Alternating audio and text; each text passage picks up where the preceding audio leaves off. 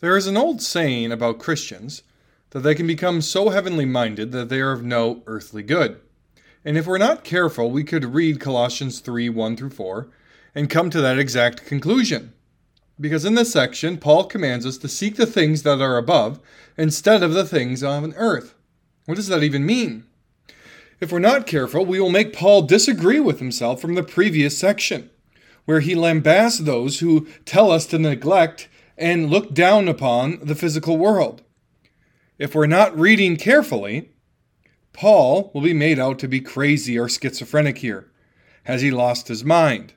No, we just need to read him carefully and in context. The Bible, like us, uses many of the same words in different ways.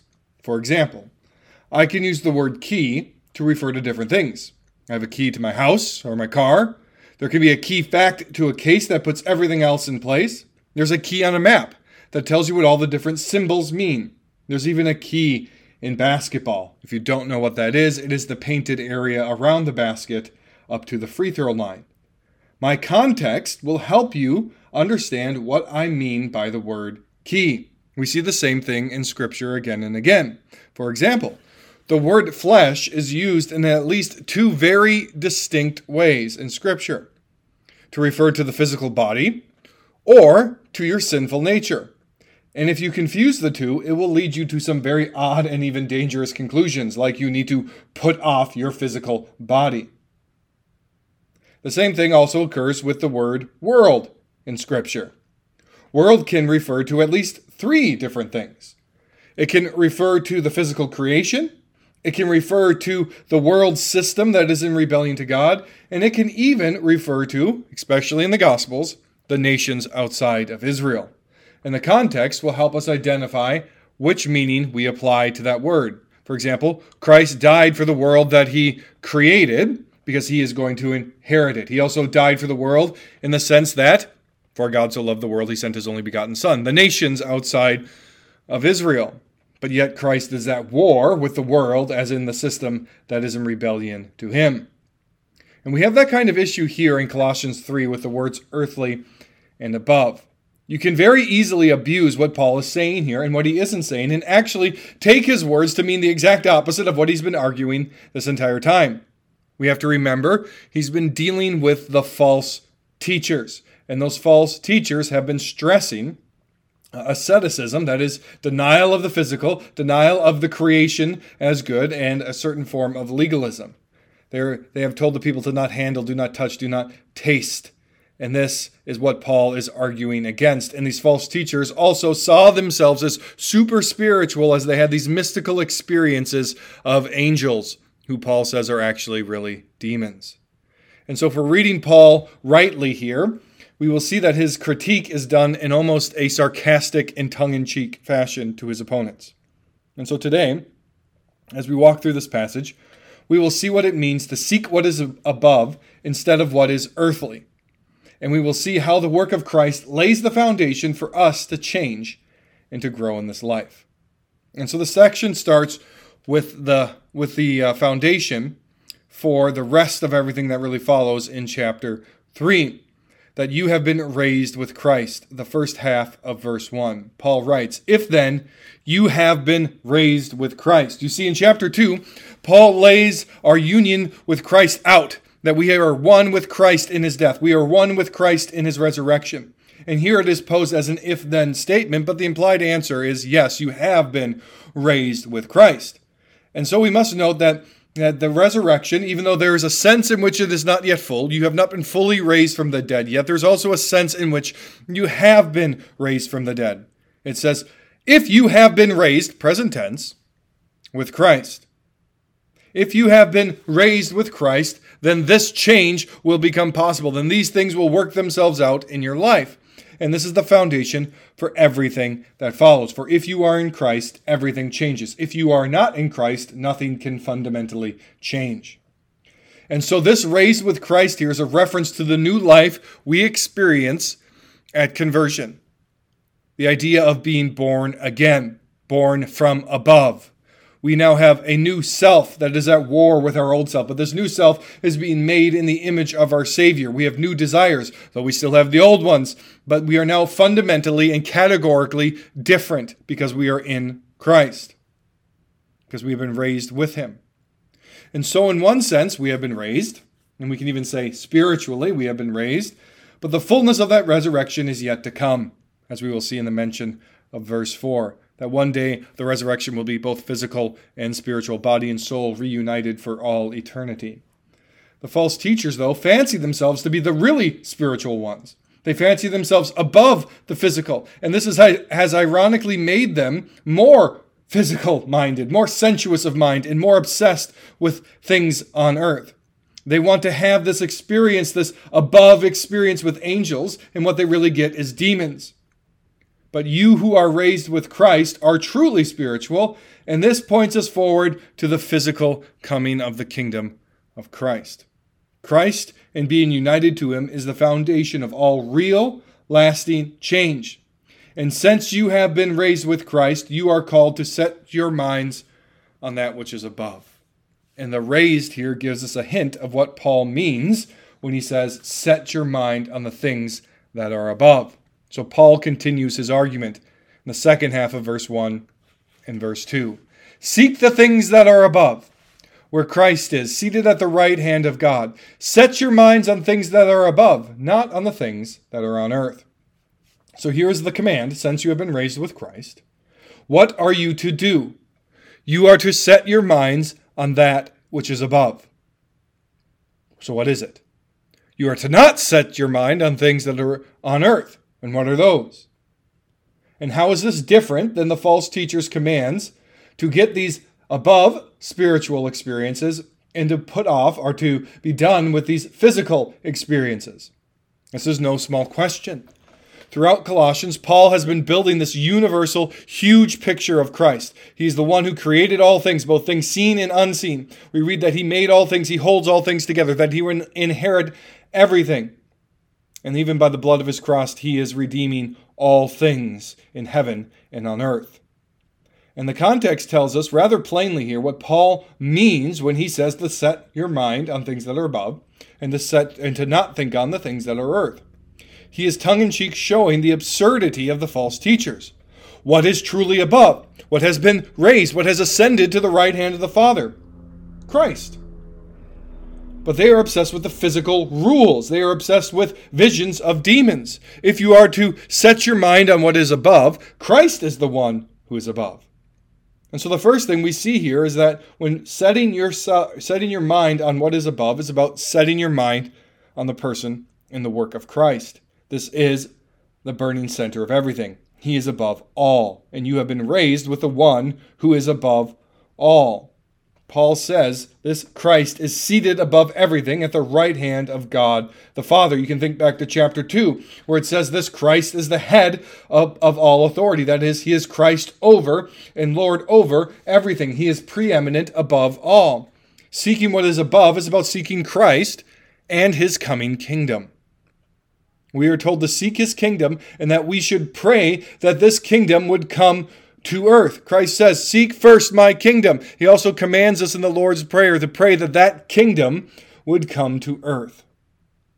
Christians can debate on the how and the when, and even some of the details of the kingdom of God, but what is non-negotiable is that that kingdom will come to earth. The fullness of the kingdom will be a reunited heaven and earth, remade by the blood of the Lamb, and that will be perfect forever. The second thing Paul means here, to considering on the things that are above and the things that are on earth, are to understand what he means by the things on earth. We are to not think on these things, not at all. But what are they? Is this Paul saying that you shouldn't think about your physical needs? You shouldn't think about the suffering around you or the pressing issues of your day? No, not at all. Paul tells us exactly what he means by things on earth in the very next verses. Open your Bible. I want you to see this for yourself. Look at verses 5 and 6. Paul writes, "Put to death, therefore, what is earthly in you." What is earthly? What are the things that are earthly? Sexual immorality, impurity, passion, evil desire, and covetousness, which is idolatry. On account of these, the wrath of God is coming. The things that are earthly, the things that are on earth here in context, are the things that we do in rebellion to the rule and the reign of God. It is not physical creation. It is not the physical enjoyments or entanglements of this life. No, it is living this life as if God is not God and Christ is not Lord. Earthly here is a synonym for sinful deeds like sexual immorality, impurity, passion, evil desire, and covetousness. Earthly means making idols out of God's creation and distorting his goodness. Conversely, earthly here is, or above here is actually a reference to living righteously in God's world, recognizing that Christ is the one seated on high, and we should live according to his reign. The next list here in chapter 3 helps us to see what that means practically. Have compassionate hearts, kindness, humility, meekness, patience, bearing with one another, forgiving one another. And the list goes on and on. To set your mind means to rearrange and to reorder your thinking and living in your whole life around what is above, and that is the resurrected and returning Jesus Christ. It means that the things on earth are not your end goal, but you are called to live among them righteously, knowing that Christ has died, Christ has risen, Christ has ascended, Christ rules, Christ reigns, and Christ is coming back for all of it. To not put too fine a point on it, what we are seeing here is all of Christ for all of life. I told you that as we walked through this book, you were going to see where we got our vision statement from. He is the preeminent one. Set your mind and direct your life around who he is and what he has done. And this means seeing Christ as the center, the creator, the redeemer, and the Lord over everything spiritual and physical. If there is some area in your life where you are not doing this, then you are not setting your mind on what is above. Nothing escapes his person and his work. David Powell is very helpful here on his commentary on this book. He first writes on the aboveness of Christ. He writes, Paul makes it clear that the center of such heavenly attention is nothing but Christ himself. To be thinking on that which is above is to be thinking on Christ's universal work and lordship. This big Christ we have been dealing with throughout the book of Colossians. Powell again on earthly things. He says the things on earth are practices that refuse to acknowledge Christ as the sovereign Lord of all. That is what it means to be thinking earthly. And so here we are again confronted with this total vision of life that comes under the lordship of Jesus Christ. All of life is spiritual, and in that sense, all of life is under the reign of our Savior. Francis Schaeffer summarizes it well for us. He writes, true spirituality covers all of reality. The lordship of Christ covers all of life and all of life equally. And it's not only true that spirituality covers all of life, but it covers all parts of the spectrum of life equally. In this sense, there is nothing concerning reality that is not spiritual. Know this truth, set your mind upon it, rearrange your life by it, that Christ is Lord, and he is Lord over absolutely everything. Now we must quickly dive in here again on what it means to not set your mind on earthly things. Not on the things of earth, he says. Let's focus on that for a moment. Paul clearly means here living a life without recognizing Christ's universal authority. And then when he moves out, when we move Christ out of that center, something inevitably moves in, generally us. We take the center. To set your mind on the things of earth is to live your life as if you are Lord or something else is Lord in the place of God. We cannot forget that this section is about answering how people should change. How do Christians grow? And in Scripture, there is not this fuzzy, soft evangelical thing about the separating the mind from the heart. The mind, and Christ for that matter, takes center stage for all change. It is a battle for your mind, for what you think on, what you think is true, your heart will pursue. What you dwell on and stew over, you will pursue. What you feed in your thought life will become your life. It's the same thing with your actual physical diet. When you eat sugar, you desire more sugar. When you think and dwell on the things of this earth, you will desire it more and more. You're creating an appetite for yourself. And it is only through the work of Christ and being raised with him that you can change. And this sets up two important applications for us, and they're ones you really need to hear this morning. There are two ways that thinking on earthly things prevents us from changing. And the first one is rather obvious. When we set our mind on things that are earthly, that is, sinful things, we don't think on Christ and his victory, we cut ourselves off from the fountain and source of all change. We push out the only thing that can drive that change. We feed our old nature, we feed those old appetites, and they grow and they dominate our lives. We are instead called to starve those appetites and to feed the righteousness that Christ has implanted in us. Because when sin grows in importance in our lives, Christ shrinks. Because there really are people who have been born again, but who continually feed those appetites, who get stuck and mired down in sin. Because they will not put off their old self, and they will not enliven or bring to life what Christ is doing in them. The second application you must see here is a little bit less obvious, but it's an equal danger. When we lose sight of Christ, we lose sight of who we are in him, or what our identity is. We forget that we have been forgiven and that we are actually righteous. This righteousness comes from Christ in our union with him, but this is what I mean here. It is real. It is true. You really are holy. You really are righteous because you are one with him. This is the devious nature of Satan. Satan loves to tempt you into sin. He likes to sell you lies and say, do this, do that, it'll be so great. And then as soon as you do, he accuses you. Satan's name literally means the accuser. He'll say, you'll never change. You're a lost cause. God will never forgive you. You'll never be good enough. This is hopeless. You're trapped in this dark pit forever. And of course, without Christ, that would be true.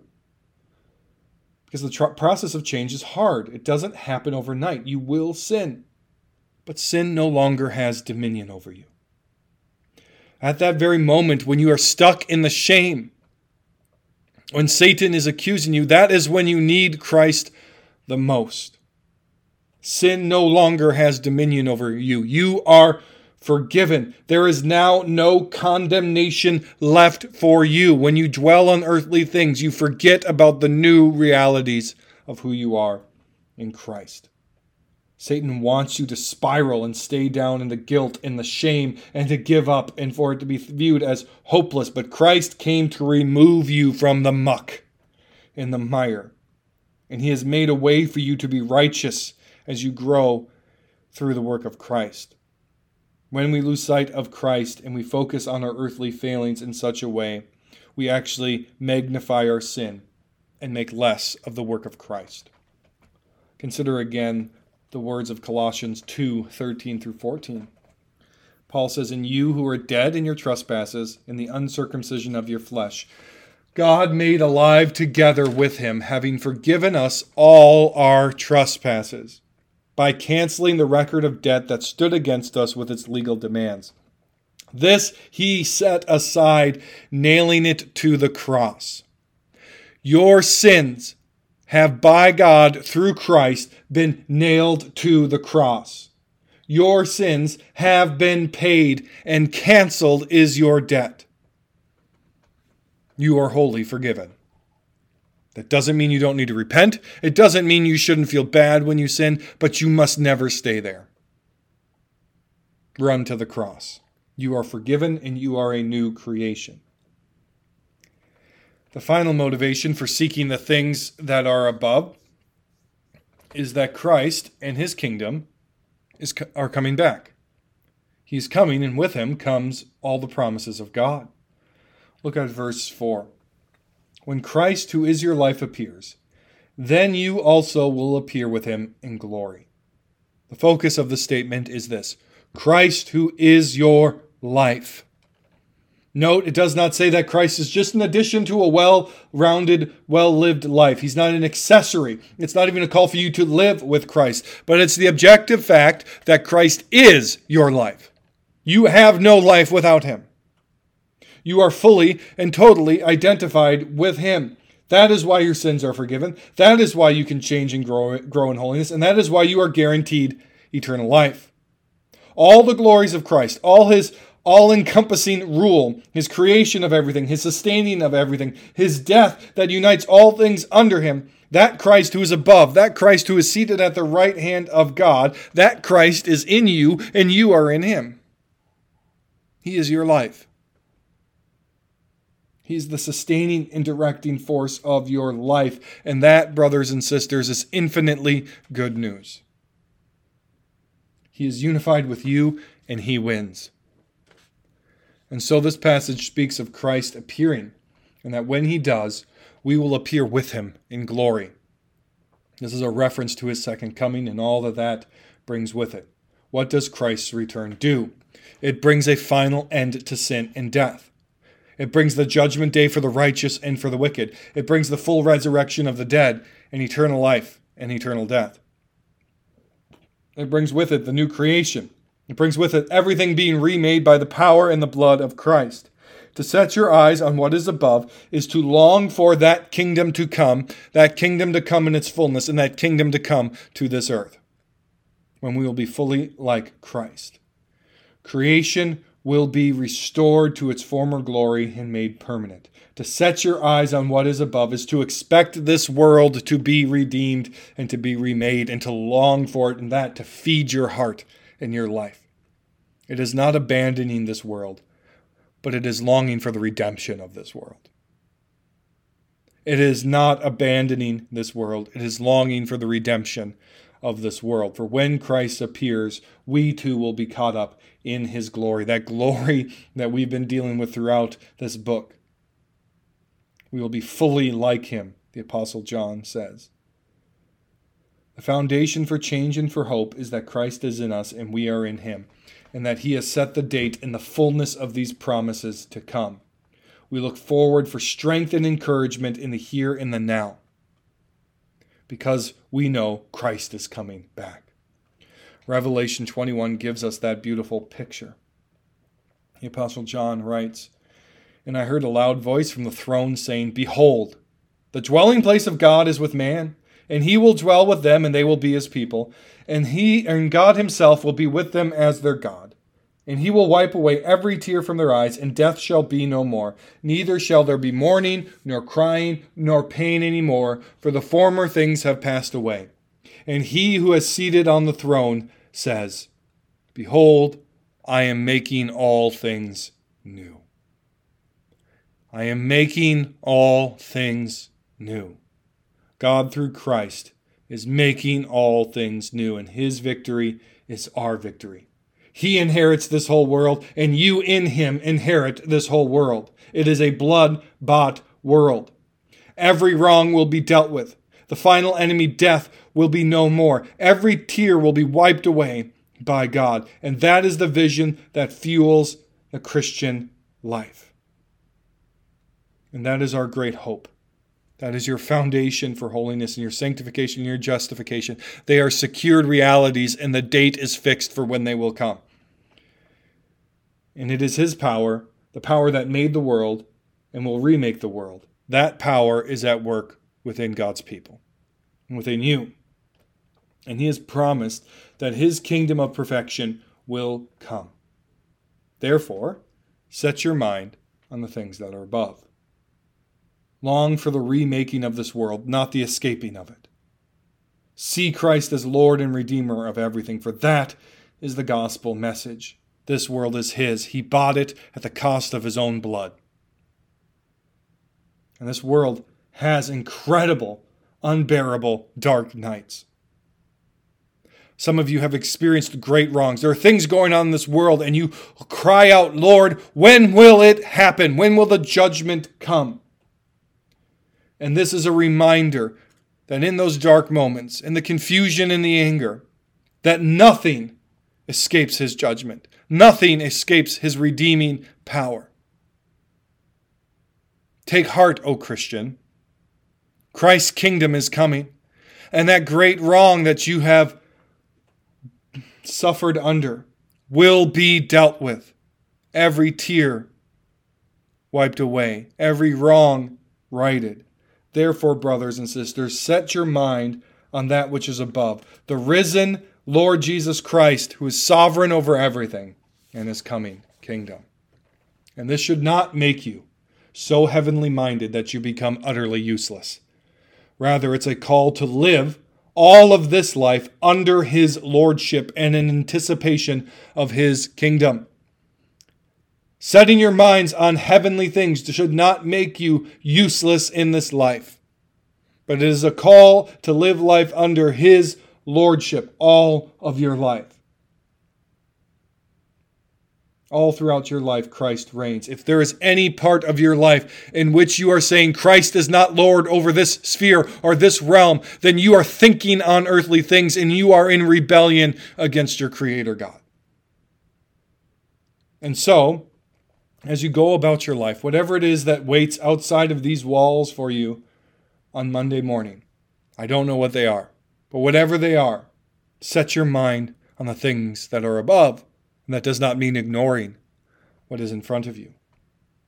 Whether it be taking care of children, teaching, moving freight, business logistics, people management, finances, serving in the military, selling houses, selling cars, representing clients, customer service, school, or enjoying the beauties of creation. Set your minds on the things that are above, not by ignoring these things, not by pretending that life doesn't matter, or that what really counts is what is yet to come.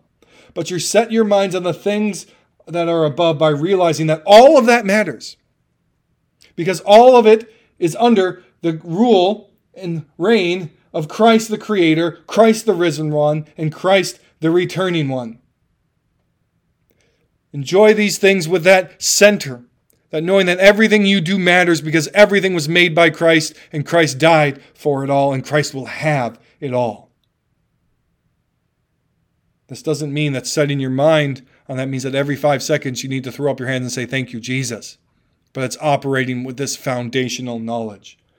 So set your minds on the things that are above by wiping your kid's nose, discipling them, dealing with that cranky customer, or organizing that product. You set your mind on the above by doing these tasks, knowing that Christ made them and he is glorified in you doing them in light of what he has done upon the cross and in anticipation of his coming kingdom. This is his blood-bought universe. Live like it. Let's pray. Lord God, we thank you that this world is yours and that you have commanded us to set our minds on the universal reign and lordship of Christ. Lord, may that inform our daily activities. May we leave this place with great joy and confidence as we look forward and anticipate the coming of your kingdom. And Lord, may it come quickly. But until it does, may you sustain us day by your grace. May we never lose sight of who Christ is and what he has done. And may we leave this place just 1 degree more like our Savior. It's in the name of Christ we pray. Amen.